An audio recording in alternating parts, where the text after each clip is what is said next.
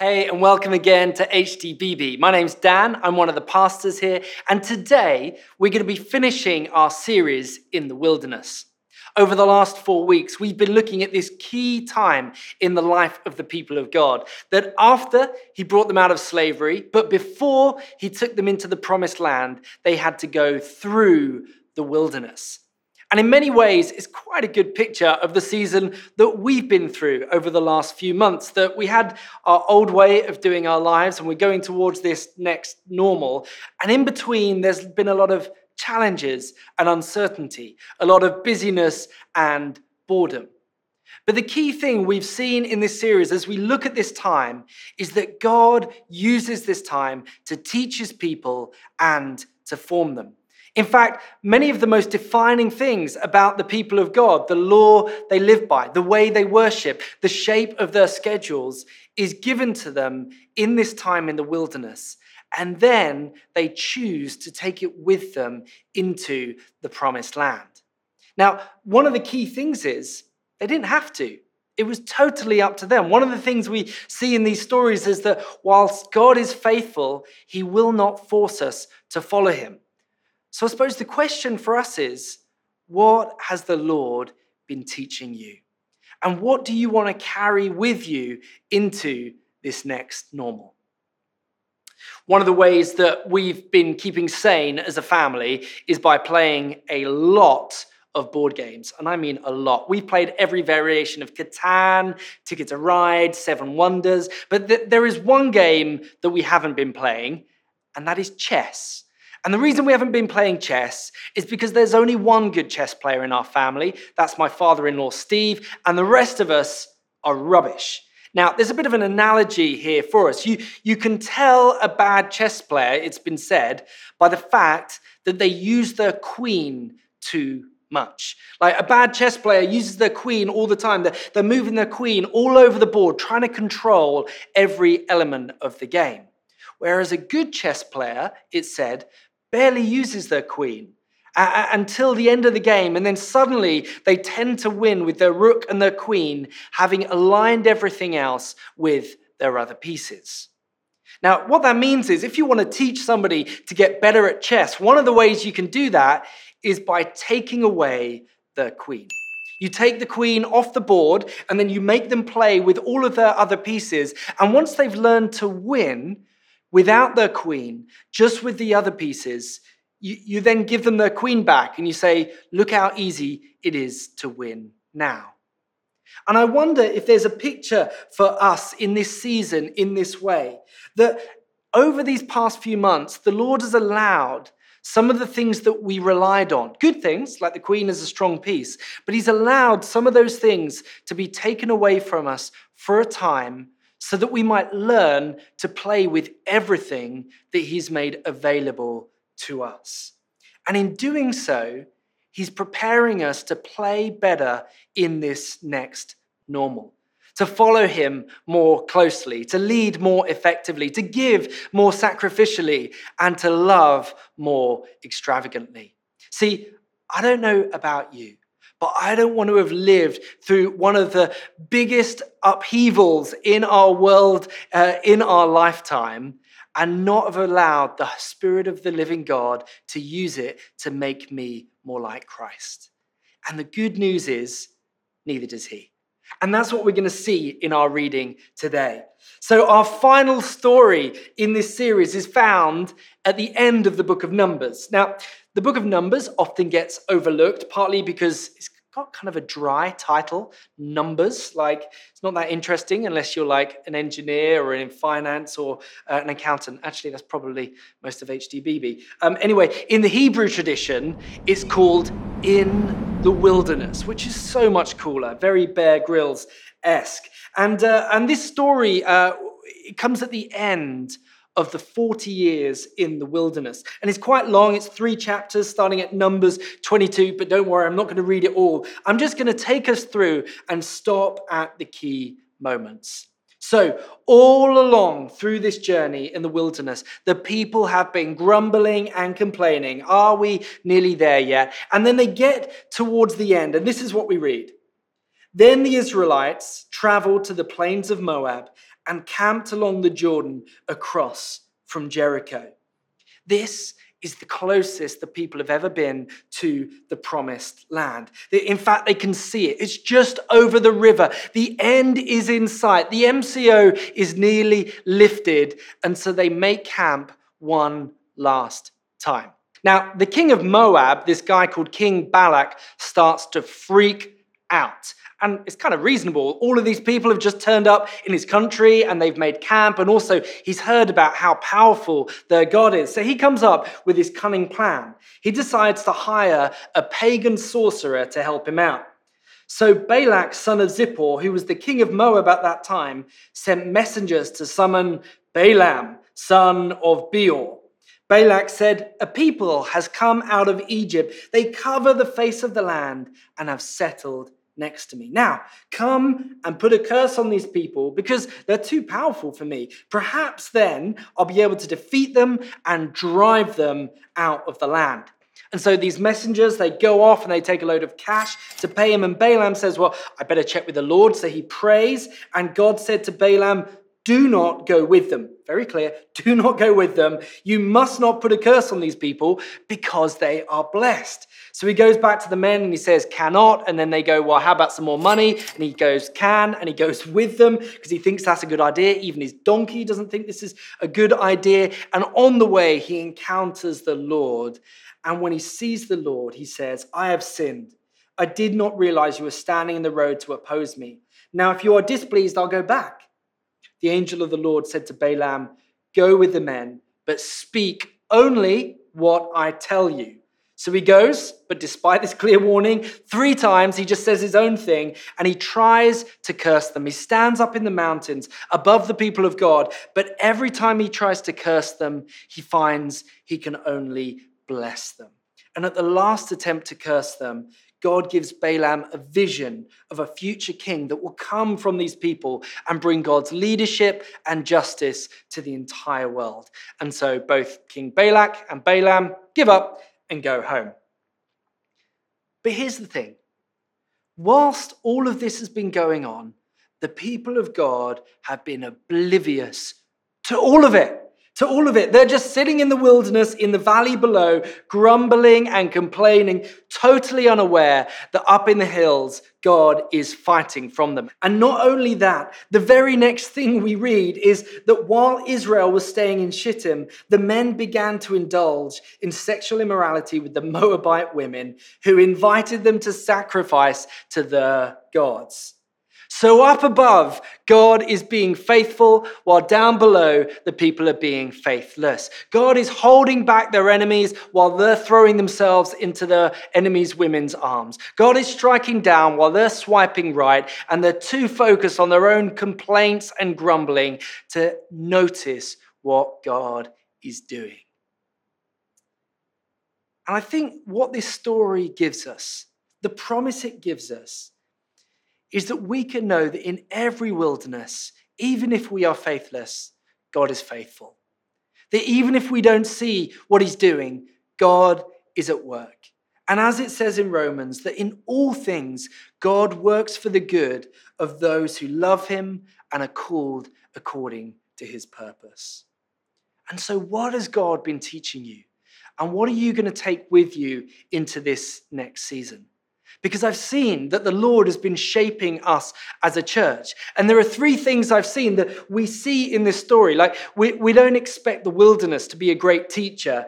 And in the same way, there are 3 very strange teachers in this story. Our first strange teacher is King Balak. And what he teaches us is that the battle is physical and it's spiritual. King Balak sees his enemy and he freaks out. And so he calls on Balaam, who's this like witch doctor, Bomo type guy. And he says, "Now come and put a curse on these people because they are too powerful for me. Perhaps then I will be able to defeat them and drive them out of the land." Balak knows that if he can cut them off spiritually, then he's more likely to be able to defeat them physically. That the battle is physical as well as spiritual. In fact, the Bible often speaks of 3 things that come against the goodness of God: the world, the flesh, and the devil. And we've seen that in this time, in this pandemic. The world is broken. That's why we've got this virus causing this sickness. But there's also the flesh, that humans are often selfish, and there's been cover-ups, and there's been people not doing what they needed to do. But the Bible also speaks of the spiritual reality, that there is a devil, that there is evil, and it's not just a vague evil, it's personal. There's a spiritual enemy who works against us. And what's interesting is that even if we don't know it, our enemy does. Balak sees that this is going to be a physical battle, but he knows it's going to be a spiritual one too. Now, one of the things that's been really encouraging for me at this time is that it seems that as a church, we've understood this, that we've got a grasp on this. Do you know what? There has never been so much prayer going on as in this season. Like we've always said that the foundation of everything we do at HTBB is prayer and worship. But in this season, that has gone up a gear. Like 2 examples, like at the beginning of this month, we had a week of 24/7 prayer, where we didn't gather as a church, but as a dispersed church, we prayed for a whole week, everyone taking like an hour at a time, a bit like a prayer relay race, if you like. And usually when we do this, we fill up all the slots. But usually there's this guy, Richard, who has to save the day. And he takes some of the more anti-socially timed slots, 4 a.m., etc. This time, Richard didn't even get a look in. All the slots were gone before we'd even started.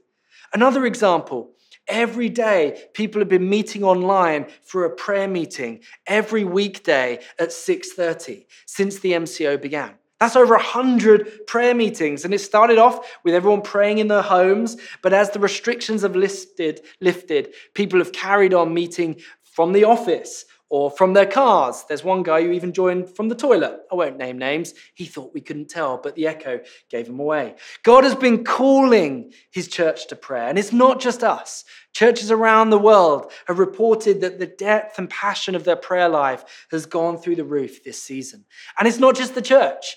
Google back in March reported that searches for prayer and how to pray had skyrocketed. As the world has been humbled, the world has been driven to its knees in prayer. And so the question is, how are we going to continue this attitude of prayer? How are we going to take this rhythm of prayer into this next season? As the world speeds up again, as our calendars get fuller again, how do we keep prayer in its rightful place? And not just prayer, but persevering in prayer. It strikes me that Balak tries 3 times in 3 places at great cost to fight this spiritual battle. And he's only doing it because he thinks, perhaps then I'll be able to defeat them. Whereas Jesus has told us that our prayers will make a difference. And when we pray, your kingdom come, he responds with a thundering, a resounding amen. Balak teaches us the importance of prayer, that this is a physical battle, but it's a spiritual one too. The second strange teacher is Balaam. See, the people are in the valley and they're focused on themselves and their problems, and they're saying, my life is bad. Meanwhile, up in the hills, their enemy looks at them and says, they are blessed. Balaam says this, a people that has come out of Egypt covers the face of the land.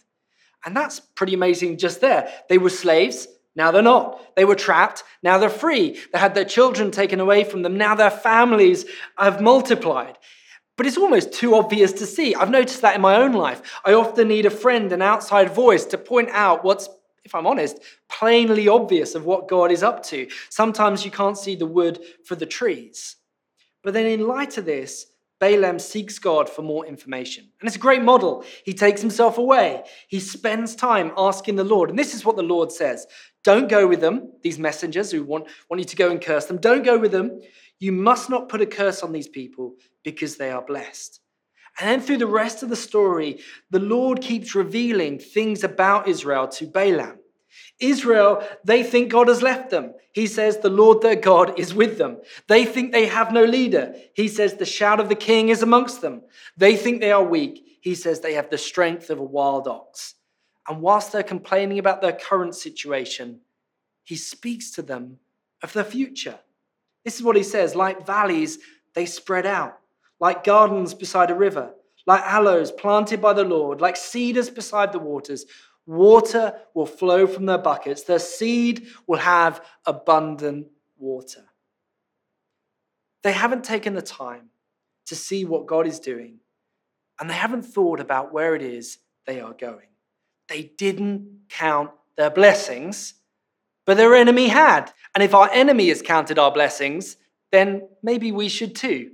Now, as we count our blessings, it's not that the human heart is like a bucket and we're just sort of putting in the good stuff so we can leave all the bad stuff out. It's not like fill your heart with good thoughts so that the bad thoughts have no room, because that doesn't really take into account the reality of some of the challenges we face. A more biblical image is not that the heart is like a bucket, but it's more like a pair of scales. And as you talk to God about the challenges you face, as you're honest about the struggles you face, it's like you put them on one side of the scales. But then as you count your blessings and put them on the other side of the scales, you will always see that the blessings outweigh the challenges. It's not that we don't have to ignore the challenges. This doesn't negate them. You can be totally honest to God about how you're feeling. To say, I'm struggling. I don't know why. I don't feel great. It's really important in this season that there is nothing that passes through the human heart that's unworthy of bringing before your Father in prayer. But count your blessings too. Count your blessings. And you know what? This can take time.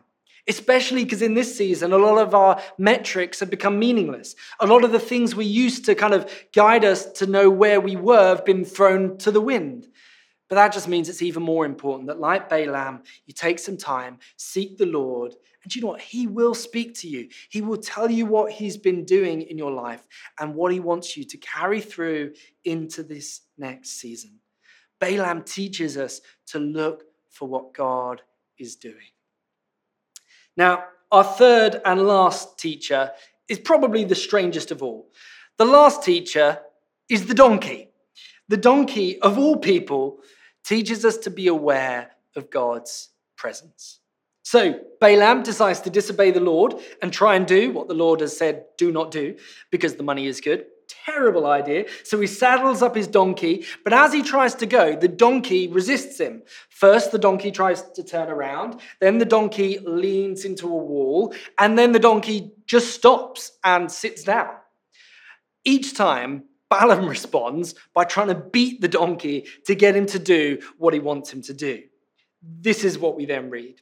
Then the Lord opened the donkey's mouth, and it said to Balaam, "What have I done to make you beat me these 3 times?" Balaam answered the donkey, "You have made a fool of me. If only I had a sword in my hand, I would kill you right now." The donkey said to Balaam, "Am I not your own donkey, which you have always ridden to this day? Have I ever been in the habit of doing this to you?" "No," he said. In other words, there's something strange going on here, strange even before your donkey starts giving you feedbacks. Then the Lord opened Balaam's eyes, and he saw the angel of the Lord standing in the road with his sword drawn. So he bowed down low and fell face down. The comedy of this story is that it's all about seeing and not seeing. Israel should have seen that they are blessed. Balak should have seen that he's picking the wrong fight. And Balaam, the professional seer, it's his job to see. He has one job, see God, and he cannot see that the Lord is standing there right in front of him. And Balaam misses it because he's set his heart on the wrong thing. God has said, don't go, but because of the money, he goes. And setting his heart on the wrong thing means he misses the right thing. He can't see the presence of the Lord, even though his donkey can. Spending time in God's presence is the most important activity of your life. You need God's presence in your life more than you need anything else. In God's presence, we find everything that we need. I think of Andrew, who's one of the team helping to run the food bank here. Andrew was not from a Christian family, although towards the end of his life, his grandfather put his trust in Jesus and was baptized. And when he heard about that, Andrew thought, well, I better find out a bit more. And so he started trying out going to church. And then he said, one day, When he wasn't going to go, the Holy Spirit prompted him. He said it felt like an urgency compelling him to go. And he came here to HTBB. And during the worship, he said it was that he felt like he was being hugged and that the love of God was being poured out into his heart. And he said in that moment, he gave his life to Christ. That is what God wants to do in our hearts every single day. He wants to pour out his love by his Holy Spirit so that we would know who we are and so that we would know in this strange and confusing world where he is taking us. And I know many of you have been doing that, seeking his presence for direction, pivoting your businesses, innovating in your workplaces, raising your kids, speaking up for the voiceless. And I know that that has been costly and hard, but you've done it because that's where the presence of Jesus has been leading you. And I think there's an encouragement for us in this story. And it's the encouragement that Balaam is riding his donkey and he's trying to beat it to get it to go down the wrong path. And what's interesting is the donkey doesn't just stop. First of all, the donkey tries to find another way. And I think that's a picture for us. Often the world around us is trying to go the wrong way and beat us into coming with them. And our job in that moment is to look for God's guiding presence, to look for another way, to say there has to be a more creative option, a better way. And we might feel like a bit of a donkey in that moment. But as we see, it's the donkey who comes out on top. The one who follows God's presence will always end up where he wants us. And it doesn't matter if you've got it wrong before or if you've never received the Holy Spirit. What we read about Balaam is time and time again, he tries to do it his own way, but eventually he gives up. And we read the Spirit of God came on him and he spoke this message. I see him, but not now. I behold him, but not near. A star will come out of Jacob. A scepter will rise out of Israel. A ruler will come out of Jacob. And the wonderful thing is that whereas Balaam saw him, but not now, beheld him, but not near, the one he saw came. Jesus Christ entered the world and he went through the worst wilderness there ever was. He went through the separation of the cross. And because he went through it and he lived, and he not only lived, but he came back in resurrection life, we can know that as we follow him through any wilderness, it will not lead to death, but will lead to everlasting life. And we can know that in every wilderness, we will not perish, but he is preparing us to take hold of every promise that he has for us. Amen. Why don't we stand and pray? Jesus, I thank you that you don't waste any season that we go through. And more importantly, that you are with us in every season. Jesus, I thank you that you've been at work in my life, where I've seen it and where I've not yet seen it. And I ask that you open my eyes that I might see what you're doing and what you want to carry through into this next season. Holy Spirit, guide me now, I pray. Amen.